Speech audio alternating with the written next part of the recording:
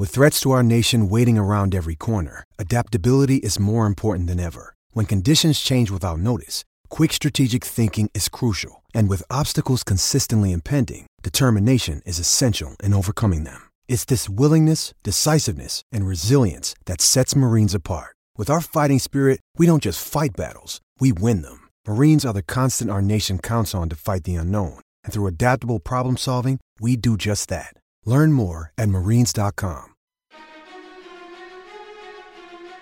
You're listening to the HuskerOnline Show, your authority on Nebraska athletics. There's no reverting back to 2017. We just have to make sure that everybody does a better job and everybody practices habits that lead to championships. We have a lot to fix. Coaches have a lot to fix. Players have a lot to fix. Little things lead to small things. You know, when things go wrong in life, you know, what do you have to do? You have to keep fighting. That's it. You can't sit up there and hold your head down. Nobody cares about that. Who cares? Things happen. Hell, you get into a wreck, who cares? Besides the person that either hit you or you hit them. Nobody else cares in the world. Problems are going to happen. Losses are going to happen. If you hold your head down and you're sulking, you're not helping yourself or the situation. These guys know, all right, hey, the only thing I can do is go bias to practice and keep on fighting, all right, and prepare myself for the next contest and find ways to get better. I think guys need to remember how to win. When you get those opportunities, good teams have to shut it down. That's what's so frustrating, man, is you can see how good this team can be. There's so many good things that we've done and things that you see throughout the week and the way we go about our work, but it needs to all fall into piece, you know, and I think once we do that, I mean, we can get this thing rolling. And I hate to sit up here and talk about how we can and do this and do that, because we're not. We haven't yet. It's not lip service. I don't want it to be that, but I mean, you can see it in this team that we have something. And welcome here to this edition of the Husker Online Show. Sean Callahan, Robin Washett, Nate Klaus as Nebraska football 0-2 to start this 2018 season. It was a start that nobody really saw coming, and you know, everything kind of just changed. I felt like they named Adrian Martinez as starting quarterback. Jebbia leaves. They go into the opener still feeling very confident. Well, they don't get their opener in because of weather. It gets canceled. They play well in a lot of areas, but still goof up, lose to Colorado in an emotional game. But then they do the unthinkable. They lose to a Sun Belt team in Troy, and here we are, 0-2 on the season. Lots of adversity. And I'll tell you what, when we read the Scott Frost movie script back in December, an 0-2 start was not really what anybody was envisioning out of the gates, but that's where they're at right now. And there is definitely some early adversity this team is facing now as they go on the road, Robin, to face arguably the best defense they'll face this year in Michigan. Yeah, no question. This was something no one saw coming. And, you know, really the Colorado game, you could argue, you know, was excusable. It was their first game under a new system, a whole bunch of new guys getting thrown into the fire, and it was going to see how they respond. And arguably they should have won the game. Troy was inexcusable. I don't care how good Troy has been or how they beat LSU last year. It doesn't matter. You don't let a team from the Sun Belt Conference come to Lincoln and not only beat you, but basically control the game. I mean, that was not a ideal start in any sense. Nebraska's self-inflicted mistakes only made it worse because they were their own worst enemy, and they have been the past 2 weeks. And now you look ahead to Michigan. They're 18-point dogs. I've seen that number jump as almost to 19-20. And so, I mean, it's not a good position to be in. And the idea that things are going to get solved anytime soon doesn't look very good. Yeah, I'll take the what-if game one step further. You know, if you get that Akron game in, I think they probably win that game. And then, you know, the Colorado game may not be quite as tight. You get some of those kinks worked out. And then, you know, since that game may not be quite as tight, Adrian Martinez may not get hurt in that situation, and then you have him for Troy, and you probably win that game. So, I mean, it's crazy to think about all the minute little, just the degrees of separation. Yeah, I mean, I think that this team very well could be 3-0, but here we are. They're 0-2, and obviously still have a lot of things to work on. You know, and things that you would have liked to have seen getting ironed out before they go on the road to the big house. This almost reminds me somewhat of 2008. You know, you look at that season, it ended up being a good finish, but they got off to a bad start in year one of Bo Pelini.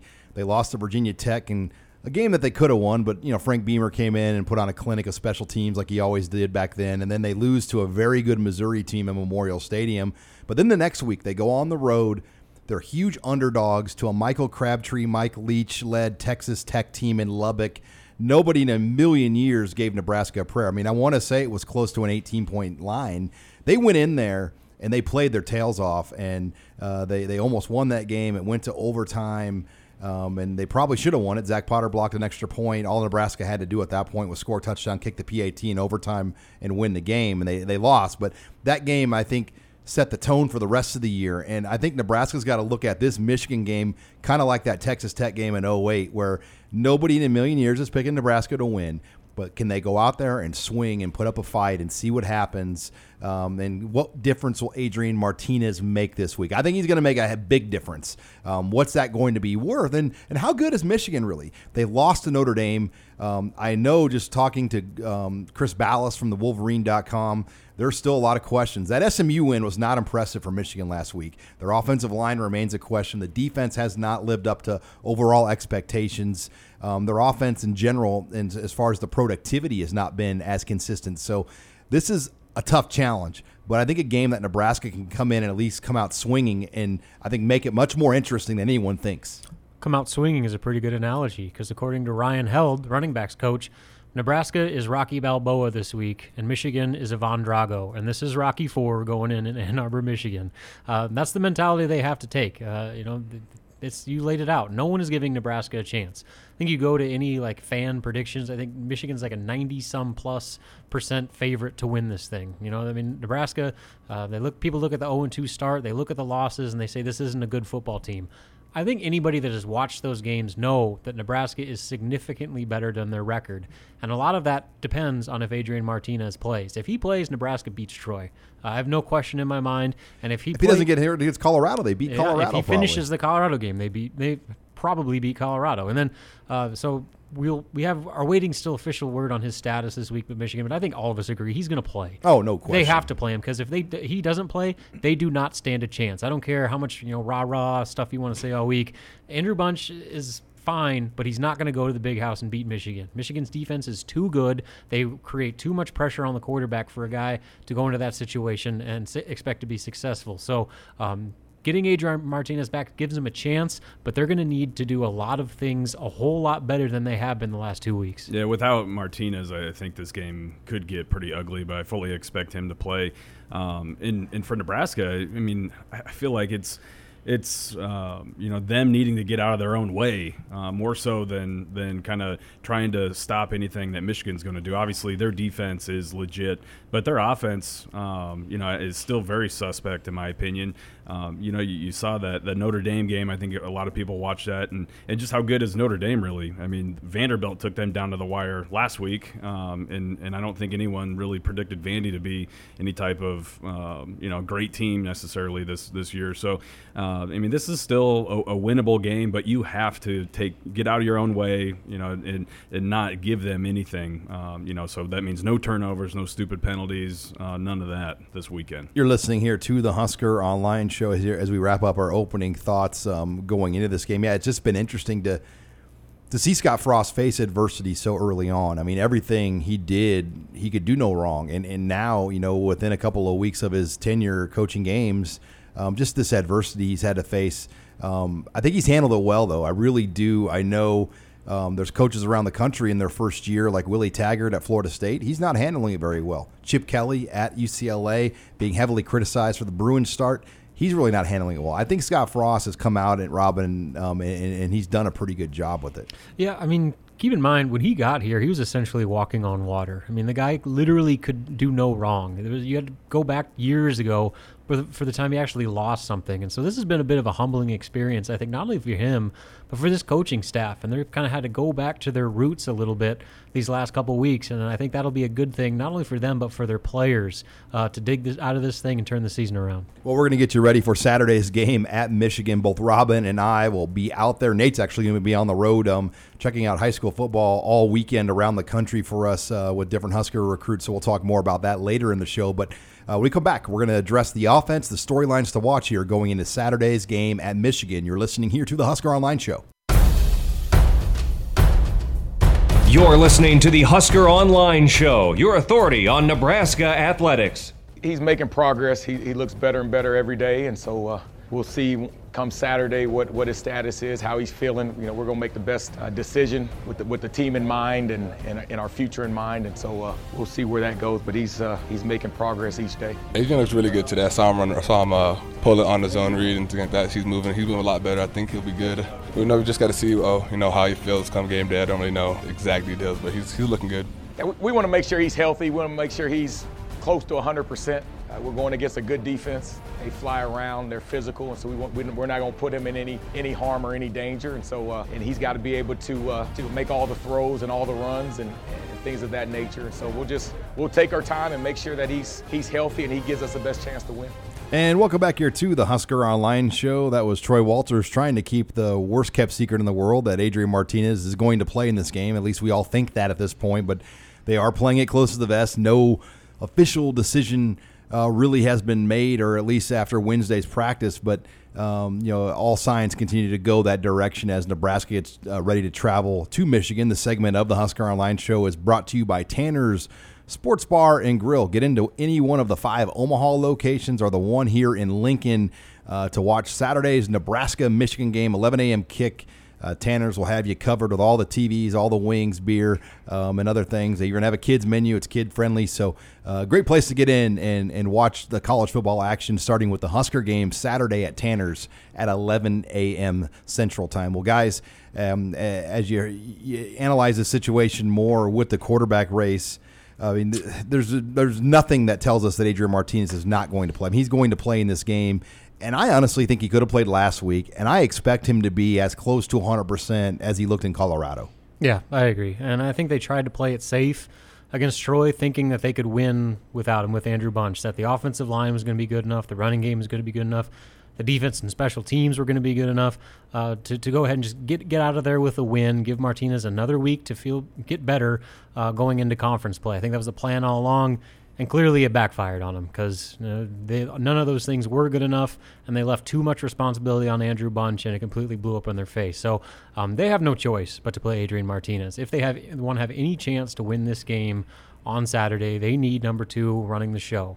He is far and away their best chance at winning not only this game but for the rest of the season. And so you can't mess around with this anymore. They've given him plenty of time to get back to as close to 100% as possible. And I'm with you, Sean. I think it's kind of a no-brainer right now. And really anything as far as injuries or depth chart or rotation or any of that stuff, you got to take with a grain of salt this week because it's Michigan, and Michigan is notorious for keeping all that stuff secret on their end. And so Nebraska, for the first time this year, didn't even issue a depth chart on Monday in their game notes, specifically because Michigan doesn't. And that might go back to 2016 when this staff played Michigan. I'm sure might be back then in 2016. Jim Harbaugh. There's a lot of schools that do that when they play Michigan. They do it for every other Colorado. school. Colorado. Our friend Dave Pilati, who had his own little press box outburst in the Nebraska game, but he put out like a funny depth chart for Colorado of just like cartoon characters when they played Michigan a couple years ago. So it's kind of just a shot back at Michigan. So again,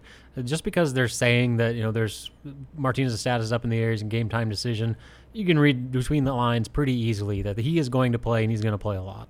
Well, I think the most telling thing to me in regards to Martinez and his situation or his status was post-game last week when Scott Frost said that, well, he actually went through warm-ups and actually looked pretty good. And so, if he went through warm-ups last week and actually looked good at that point in time, you had to figure that he was going to practice all week long and that he was going to be the guy that they got ready to go for this Saturday. You're listening here to the Husker Online Show. Sean Callahan, Robin Washut, and Nate Klaus. This segment of the show was brought to you by Tanner Sports Bar and Grill in Omaha and Lincoln. And let's talk running back. They continue to go by a 3-man committee each week. Divino Zigbo, Greg Bell, Maurice Washington.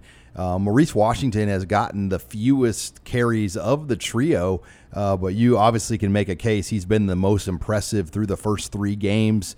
Over half of his yards have come after contact. He's made more guys miss in the open field. He currently has 6 runs right now of 10 yards or more, which leads the team. It's as many as Greg Bell and Divino Zigbo have combined. So everything about Maurice Washington on paper said he's been Nebraska's best running back at this point. But I think, Robin, the bigger question is he ready for a big-time challenge, a team that's going to have legitimate NFL guys coming at him? Can he pass protect? all the bouncing outside stuff, and they talked about this at practice Wednesday, that won't work against Michigan. He's going to have to take it up inside and run it inside more.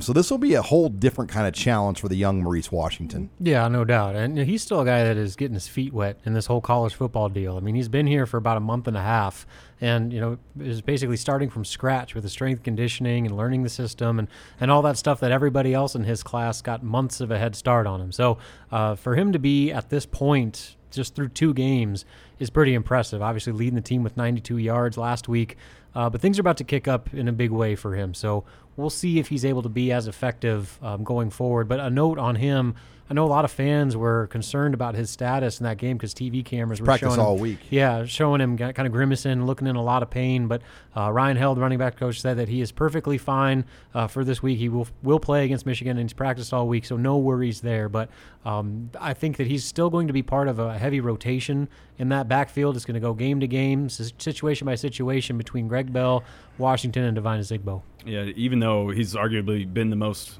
productive, or he has been the most productive, I still think that they're going to have to be careful with how many carries they give him, just because he hasn't been through the strength conditioning. He's not physically ready, I don't think, to take that pounding. Almost kind of like a young pitcher, that you kind of have a pitch count on almost. I think you have to be careful with exactly how much you're running him. Plus, I think this weekend, with the style of game that you're going to have, I think this would be a good week for Divino Zigbo to kind of announce his presence and maybe see a little bit more. He didn't look very good last week. No, did not look good last week, but he looked good against Colorado. So, hopefully if you're Nebraska, you see the Divino Zigbo that played against Colorado this week, because I do think that his physical style of running would be, conducive for Nebraska in this particular game. All right, let's talk offensive line, particularly rotation. And I'm sure somewhere Mike Cavanaugh's laughing as we're about 2 weeks in and already Greg Austin's getting the are you going to rotate more guys on the offensive line question? The question that Mike Cavanaugh got for 3 years, and I mean, you could always see his gears spinning, and that's somewhat debatable right now. Troy Walter said we'd like to see more guys play on the O-line, but Greg Austin was very non-committal about that. A lot of it depends on the flow of the game. I mean, they're not going to just put guys that have never played in a college game against Chase Winovich and Rashawn Gary just so they could develop guys this week. This is a completely different kind of game. I don't see it going any deeper, Robin, than the top 6 with Bo Wilson being that 6th guy. I just don't think you can afford to, against Michigan, go in there and play around with different offensive line groupings when you know what you're going against and the potential of an injury to Adrian Martinez. Mm-hmm. Yeah, and I think that obviously in an ideal world they can get more guys in and create more depth, because that's been an issue with this offensive line the first 2 games is just their conditioning. Going back to the start of the offseason, this coaching staff pointed to the offensive line for a reason as the most important group that needed to make the biggest jump with their strength and conditioning over the course of the offseason. And while they did make a lot of progress, they clearly still have a lot of ways to go. And we've seen that, they start off drives hot and then the tempo gets going and they wear down once they get into the red zone. They're not getting that same fire off the ball, and fatigue is clearly becoming an issue. And so obviously you want to stick with the guys you can trust, but if those guys are not performing at a high enough level to where it's killing your offense, sometimes you got to turn to some other people to help pick it up. So who that depth is, that remains to be seen. I think, like I said, Walter's plan to play more guys is great in theory, but I think Greg Austin was a little more realistic about the situation that, it's all going to depend on the game, and how we're doing with that front line to see if anybody else gets in. All right, when we come back, we're going to shift over to the defense as Nebraska will face a whole different challenge this week as Michigan's going to come at them with tight ends, fullbacks, and a downhill running attack, kind of a staple of Jim Harbaugh in Michigan since he's been there. That's next here. You're listening to the Husker Online Show. This is Husker Online, your authority on Nebraska athletics. It's a front 7 game. We got to bring it. We brought it Colorado, and we got to bring it now. We got to bring it. It's front 7 game, and we just got to hit them in the mouth. We got to play black shirt football. It's a great game for linebackers, and it's a great game for D linemen. So that's what you play for. You playing in the biggest stadium in college football, and our fans travel well, so I know it's going to be high capacity. That's what you play for. You play to be in this stage. And welcome back here to the Husker Online Show. Sean Callahan, Robin Washett, and Nate Klaus. That was last week's ejected linebacker Mohamed Berry on just what it's going to take this week. He said it's going to be a front seven game as Nebraska tries to match up with this Michigan Wolverine offense and the tight ends and what they want to do. And really, they're throwing the ball, Robin, less than 20 times a game.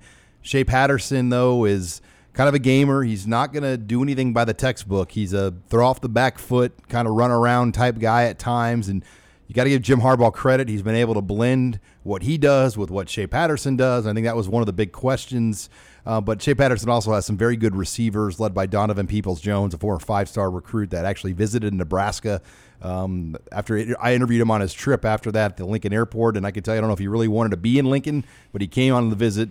He had 3 touchdown catches last week against SMU in their win from Shea Patterson. So they're going to have their work cut out for him. But I think, Robin, having Mohamed Berry back is going to make a difference. You felt when he left the game, you noticed his presence not being on the field right away. Well, he's arguably their best defensive player. I mean, or at least has been through the first 1.5 games, I guess, that he played. And so not having him out there, especially against a team that, has the quickness and, the style of offense that Troy had, I thought was a big disadvantage. And Will Honus did all right. I mean, I thought he played pretty well being, thrown into. Missed a lot of holes, though. Yeah. I mean, his grade out on Pro Football Focus, but just in general, like the big runs that happened, the 2 or 3 real big ones, they came right up on him where he kind of misread the situation. And I wonder how much of that is just inexperience. But either way, there's no question not having Berry out there changed the dynamic of that defense. And he's going to be an integral part into, stopping this Michigan team, especially with the dual threat ability of Shea Patterson. You mentioned Patterson's numbers kind of being pedestrian at this point. He hasn't thrown the ball a whole lot, but when he has, he's been extremely efficient. He's completing 70.8% of his passes, 9.1 yards per attempt, and is second in the Big Ten right now in pass efficiency rating at 171.2. So when he has thrown, he's been very, very good, particularly with their deep shots downfield. The style of offense they run, obviously they bring defenses in with their running game, and then they take their shots with big plays off play action. And so they're a heavy bootleg team. And so reading some of the stories out of Michigan this week, one of the criticisms has been Jim Harbaugh kind of keeping a leash on Patterson and not letting him just kind of go out there and play to his full potential. You have to wonder if maybe that was part of the design, that they were going to hold him back a little bit until the start of conference play. So Nebraska might be that first test of, letting Patterson go a little bit and using that dual threat ability for a guy that was the number 1 ranked dual threat quarterback coming out of the 2016 class. Here's a few numbers here, Nate, on Patterson. He's 10 of 14 from 10 yards or 10 to 20 yards passing. He's very efficient, obviously, from the short passes, but his deep balls, Robin mentioned, he's 5 of 8 on balls 20 yards or further. 2 of them went for touchdowns. So 2 of his 5 deep shots have gone for scores. Yeah, and that's that play action right there. And Robin mentioned the bootleg too. I mean, those are 2 things that you just don't see a whole lot of anymore. The pro style type of offenses, defenses are not facing quarterbacks that are under center, that are with fullbacks. Yeah, with fullbacks and that are doing bootlegs and what's a fullback? Yeah, play action. I mean, so this is a totally different type of game, especially I think for that front seven, which has kind of been the buzzword all week long. Is front seven game, this and that, and Barrett Ruud said, well, I'd like to think every game is a front seven game. So he kind of tried to shut some of that talk down, but it is going to be a different game compared to what this defense has seen the first 2 weeks. There's not going to be a ton of spread and even though Shea Patterson can run, he hasn't run a whole lot so far. Barrett Ruud said too. He said, he's an athletic guy, but I still think that his arm is his best asset, at least from what they've seen on film so far. So it'll be interesting to see just how much variation there is going to be in this offense compared to what they've done so far. Yeah, there's no question, though, they're going to try and run the ball first and foremost. And it should be noted that their top 2 running backs, Karan Higdon and Chris Evans, are expected to play on Saturday. There was questions about them with injuries, but as of Wednesday, those guys have both been essentially given the green light to play on Saturday. You're listening here to the Husker Online Show. Sean Callahan, Robin Washut, and Nate Klaus as we talk defensive storylines for Nebraska going into Michigan. And, the rotation of the defense, we've seen them play 23 guys on defense, not special teams, but just defensive players on defensive snaps each of the last 2 games. this will be a different kind of game. It's not going to be a no huddle and up tempo. Snaps are going to be probably cut down by a good number from what maybe we've seen at times in terms of the pace of a game. Now, special teams touchdowns and other things that have happened have probably eliminated snaps anyway from the defense, especially last week.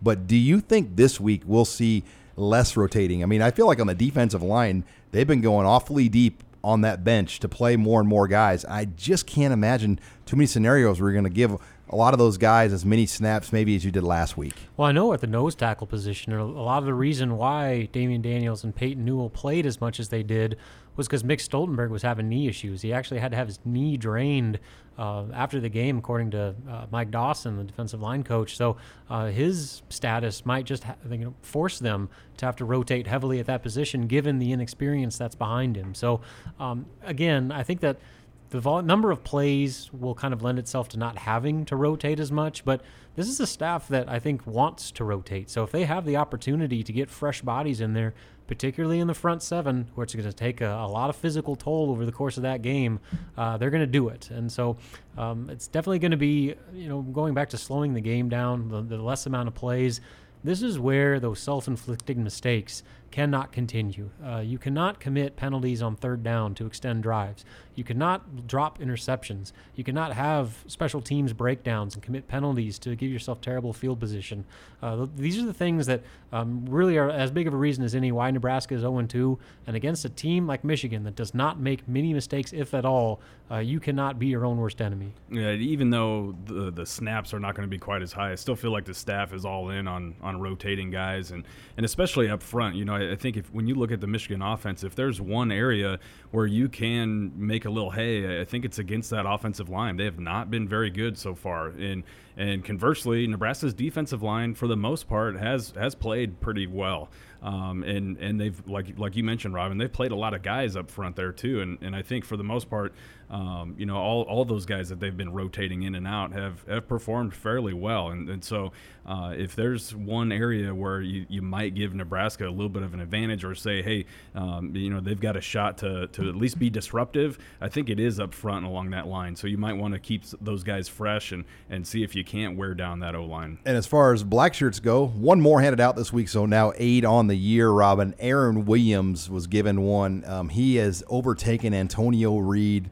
That was a pretty quick hook they had on Antonio Reed, but I think we were all surprised that Aaron Williams was so far out of the conversation. Now he's back in that clearly. Well, a lot of it had to do with just him not being able to play football, basically until the final week of fall camp. I mean, he wasn't cleared to put pads on and go through full tackling until just before the start of the season. So he has made quick progress in catching right back up and supplanting Antonio Reed as the number one. It's not a co-number one. He is the number one safety. Trey Neal, it's kind of surprising he doesn't have one. Yeah, I'm wondering what's behind that. Because he is, you can argue that he's been as impressive consistently than any guy. The fourth down breakup he made was one of the better secondary plays we've seen a guy make all year. Now, Aaron Williams has come up and made some big tackles, but I still would say Trey Neal has played the best. I think it's all about perception, that they don't want to make political. It look like – yeah, I think they don't want to make it look like new guys. They're handing the new guy that came from UCF. Over the 3-year starter senior. Exactly. Yeah. To me, I think it's all perception. They've probably pulled Trey Neal aside and say, hey, look, in our mind, you're playing at that level. You're but the best defensive back we have. Yeah. But don't be upset be about this. Yeah. I guarantee you that has at least something to do with it. I agree. All right. When we come back, we're going to take your questions in the mailbag. Husker Online intern Mike Wheeler is in the studio. He'll join us next with all your questions. You're listening here to the Husker Online Show. This is Husker Online, your authority on Nebraska athletics. I take a lot of pride in it. I take it very personally, and I think our players know that, and I think our players are starting to take it personally. It's as personal to me as anything. It's personal to everybody on the staff that works in special teams. Maybe me the most of all because I'm in charge of it. So yeah, I internalized anytime we're not performing well in special teams, trust me, it bothers me. I don't get to sleep very much. And welcome back here to the Husker Online Show. That was Javon DeWitt just expressing his frustration with Nebraska special teams. Does anyone think that Javon DeWitt sounds like Dwayne "The Rock" Johnson a little bit?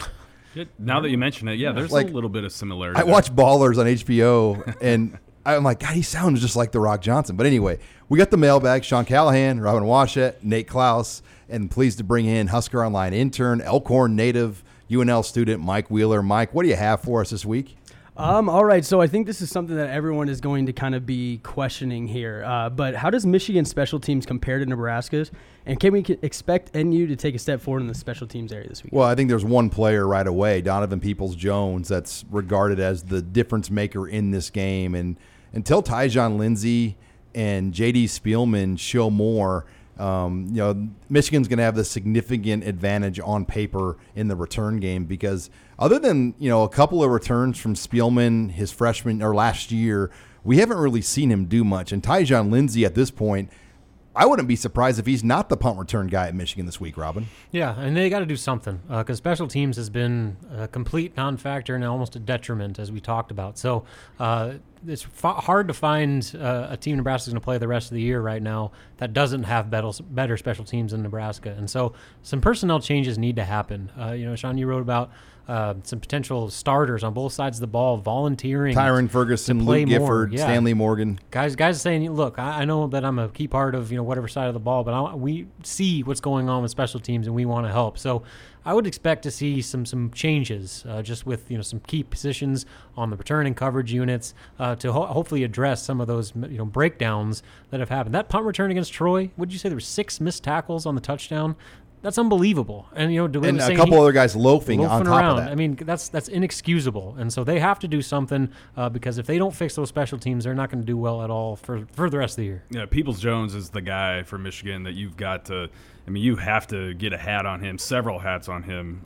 He's big, though. Yeah, well, and he is a big dude. He'll break an arm tackle. Yeah, he's going to break arm tackles. As far as Nebraska goes, I feel like Spielman was so close to breaking a couple kickoff returns last week, but then all of a sudden he would make a cut and almost run right into a dude. So it was, I don't know if his vision isn't quite there or what, or if there's guys that are missing their blocking assignments or what. But that's definitely a factor of this game that has to get cleaned up if they're going to go into Ann Arbor and get a win. All right, so we'll move over to the offensive side of the ball. Why are we not seeing any wide receiver rotation after hearing about all of the great depth? That is a great question because, honestly, it's been 4 or 5 guys, Stanley Morgan and J.D. Spielman, Tyjon Lindsey, Brian Reimers, and then I'm missing Mike Williams. That 5. And then you saw Andre Hunt. Now, I don't have record of Jerron Woodyard taking a receiver stamp. Michael Severe on Big Red Wrap-Up this week saw him out there once, but I don't have record of him being out there for any plays. No, if he was, he didn't do anything. So and as far as I know, he's not on the participation charts on Huskers.com. So, yeah, it's really been that. And they put Andre Hunt in, and he gets a huge holding penalty on his first play. Mike Williams, a lot of it's blocking, guys. The perimeter blocking is so big in this Chip Kelly-style offense.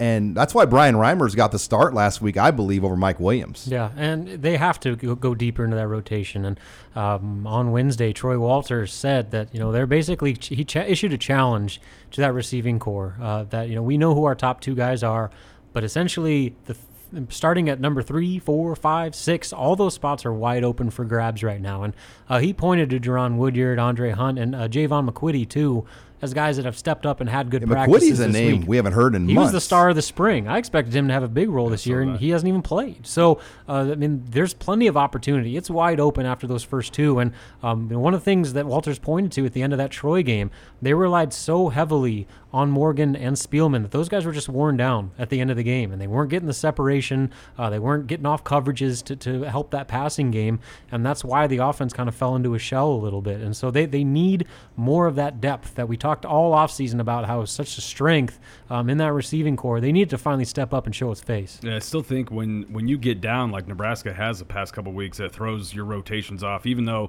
if you're down, you'd think that you'd become more pass happy. But I think the coaching staff becomes a little bit more reluctant to put some players out there that they may not trust as much as their top 2 or 3 guys. So you maybe aren't going to see that rotation of 6 or 7 like we've been thinking that we were going to see. You're listening here to the Husker Online Show. We're taking your questions in the mailbag with Husker Online intern Mike Wheeler. So Bob Welton was Frost's immediate choice for that recruiting coordinator role before Nick Saban in Alabama kind of swiped him up from us. So one, do you think if we had him now, the team would be doing better in recruiting? And 2, do you think Frost revisits that position this offseason? I don't think so. I think Bob, as this staff would say, was still getting his sea legs under him, Nate, when you kind of looked at kind of where he was just learning the lay of the land and whatnot. I think the recruiting's doing just fine right now. I mean, I don't have any issues or problems with what this staff has done. They clean sweep the in-state.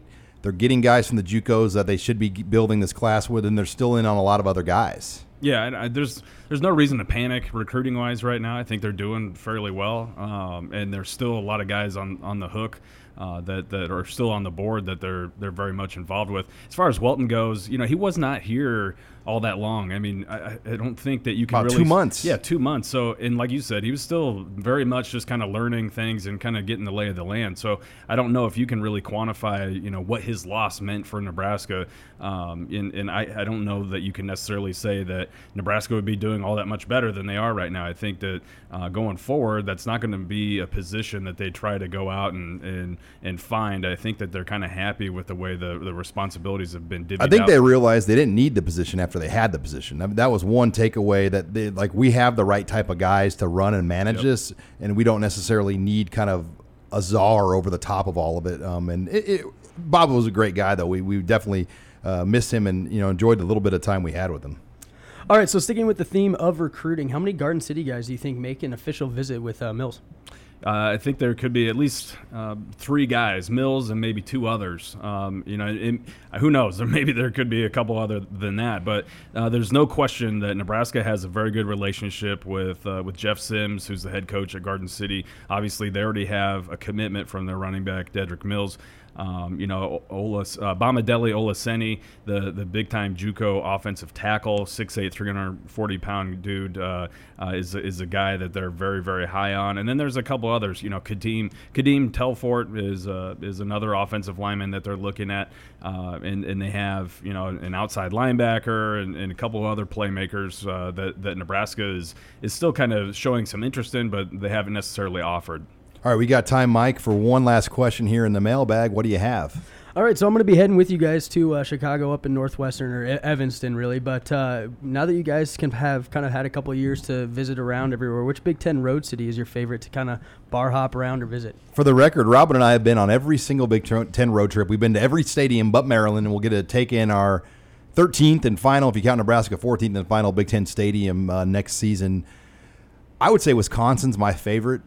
Just the layout of downtown Madison, the restaurants, the different beer selections offered in the state of Wisconsin.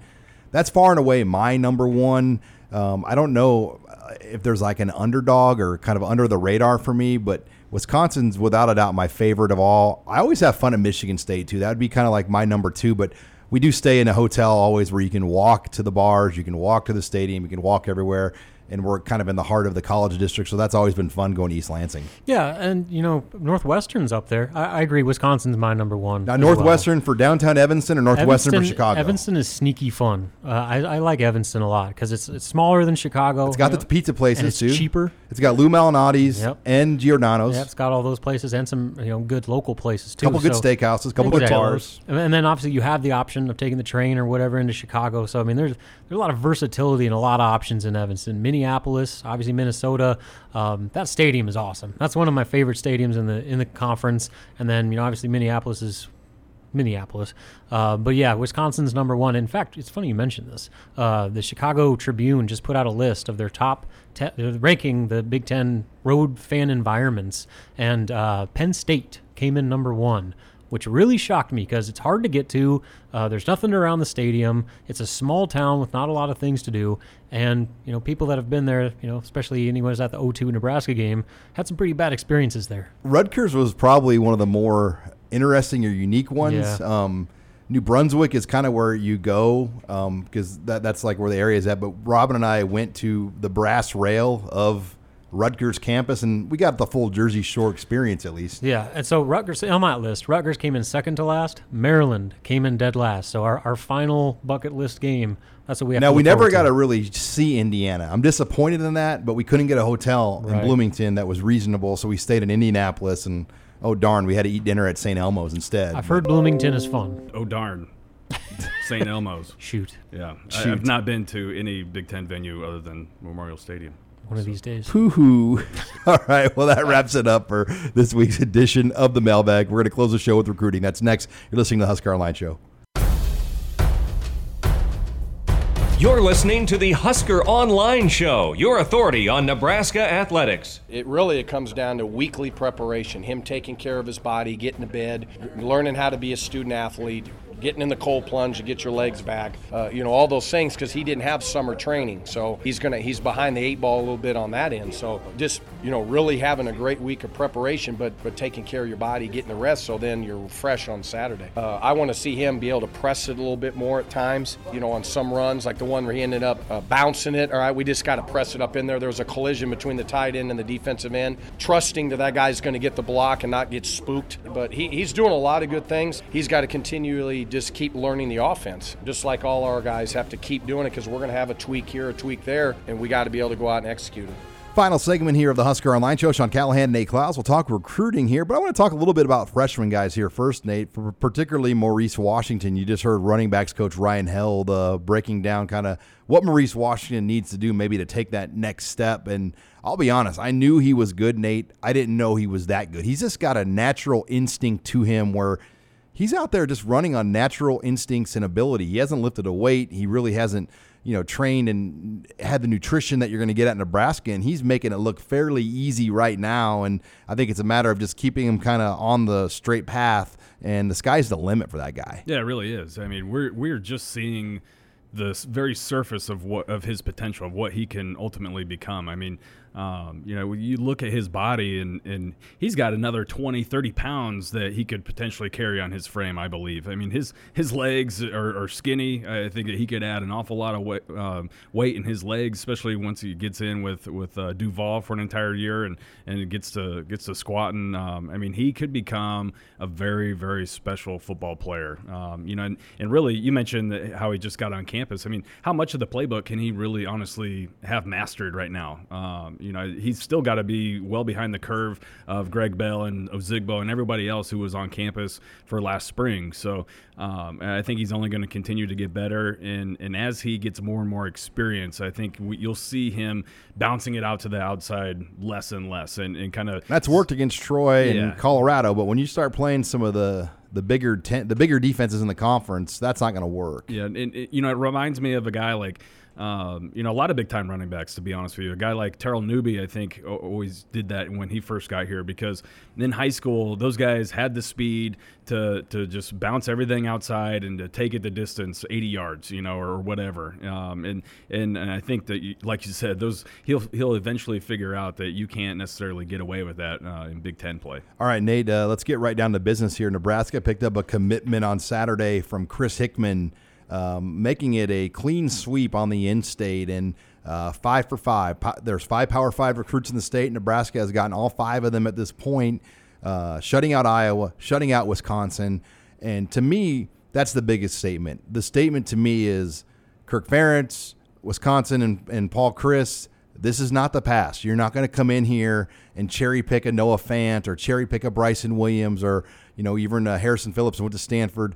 Those days are done. Barrett Root's here. Scott Frost is here. We are going to go to extreme lengths and efforts to make sure we don't have to read about a Noah Fant in the Omaha World Herald ever again. We don't have to read about Bryson Williams at Wisconsin or all these other things that drive Husker fans up the wall. Yeah, that was the first thing that Scott Frost said when he got here is we have to make sure and keep the great Nebraska high school football players home, and whether it's as a scholarship guy or even as a walk-on. But, when you go out and you offer 5 guys in one class, and 5 highly recruited guys, I mean, they had other options. There were other teams that were after them very, very hard. And you go ahead and sweep those guys and you lock down the borders. I think it does send a message. It sends a strong message to some of those other schools that, hey, you know what, this is not going to be easy. I think that maybe some of those schools, as the years go along, you may see less and less of those coaches spending as much time as they have been here in Nebraska. You look at the 2020 class, and there's so many kids with kind of random offers that you don't typically see, like the Purdue's offering Jay Ducker. And those teams are going to kind of back Watts. off. I think those teams will eventually kind of back off. Unless it's a guy that Nebraska has not offered. I don't believe that we'll see as much attention. But it is big time to get Chris Hickman in this class, especially on that particular weekend, coming off of that game that we all saw. I think a lot of of people were down in the dumps for that game. You had some recruits on campus, no official visitors, but you still had recruits on campus, recruits paying attention to that. So I know fans always automatically, ask or wonder, what is that game going to do for recruiting? Well, then you go ahead and you lock up your fifth and final in-state kid that you really wanted. So it puts Nebraska at 17 commitments, number 21 class in the country. And when I look at Hickman, he just reminds me so much of a Noah Fant. To me, they're almost identical at this stage in their development. Coming, in their senior years, they're, size-wise, both 6'5", 6'6", and both were just barely over 200 pounds as seniors in high school. And then we've all seen what Noah went on to do at Iowa, or is doing at Iowa. Could potentially, play himself into being a very, very high, first or second round draft pick. And I think Hickman has that same type of potential. He's athletically, he's very similar, size-wise very similar. And then you look at his hands and everything else that he's going to be able to bring to the table, this tight end position. I think that his future is very bright at Nebraska. You mentioned in-state guys. 2020, after Xavier Betts, the wide receiver at Bellevue West, it seems fairly wide open who the next offer guy or guys could be. I don't know if there really is a slant. People assume it's Xavier Watts, but Josh Hemholt, our colleague from Rivals.com, the Midwest analyst, reported that Watts has had very little interaction with Nebraska's staff at this point, and it might have to do with that top-end speed he's shown. Who do you see maybe as the next guy in the in-state that could come at for 2020 now? Yeah, I still think Watts is very much in the discussion. He has been getting more attention from Nebraska here recently. September 1st kind of represented the first day that coaching staffs could really reach out to a lot of the 2020 prospects. And Watts has told me that he's heard from Barrett Ruud, and he's been to a couple games now.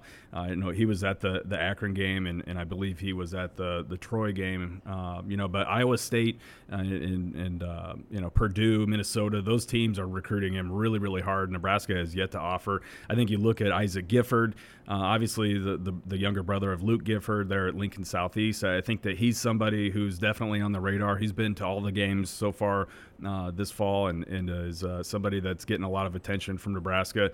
I don't know when that offer will come or if it will come, but he's definitely right there in the discussion. Jay Ducker at Bellevue West, the running back at Bell West, is another one. I'm not necessarily sold on him kind of being a Nebraska guy. Miko Masner and Kearney's another one. Yeah, Miko Masner is another one. I think that if you're a skill guy in the state of Nebraska, you're going to have to. You better be dang fast. Yeah, you better be fast, and I think that's something that you're going to have to prove to this coaching staff, and I think that's probably the sole reason why Watts doesn't have an offer is because he didn't necessarily test out all that well at the Friday Night Lights camp. But I tell you what, you watch his film, he's a playmaker. He's got like 22 receptions for 341 yards, 5 touchdowns. He's got an interception return for 61 yards. I mean, he makes plays all over the place for that Burke team. So I still think that there's a good chance that Watts ends up getting an offer. Well, Nate, safe travels this weekend. You'll be out in Colorado and Arizona watching 3 different Husker recruits play over the weekend. So we'll look forward to hearing all about that next week. Yeah, looking forward to that. There should be a lot of great content coming from that. All right, make sure you stick with Husker Online, as we'll have full coverage as well from everything out in Ann Arbor, Michigan here over the weekend. Thanks again for joining us this week on Husker Online, your authority on Nebraska athletics.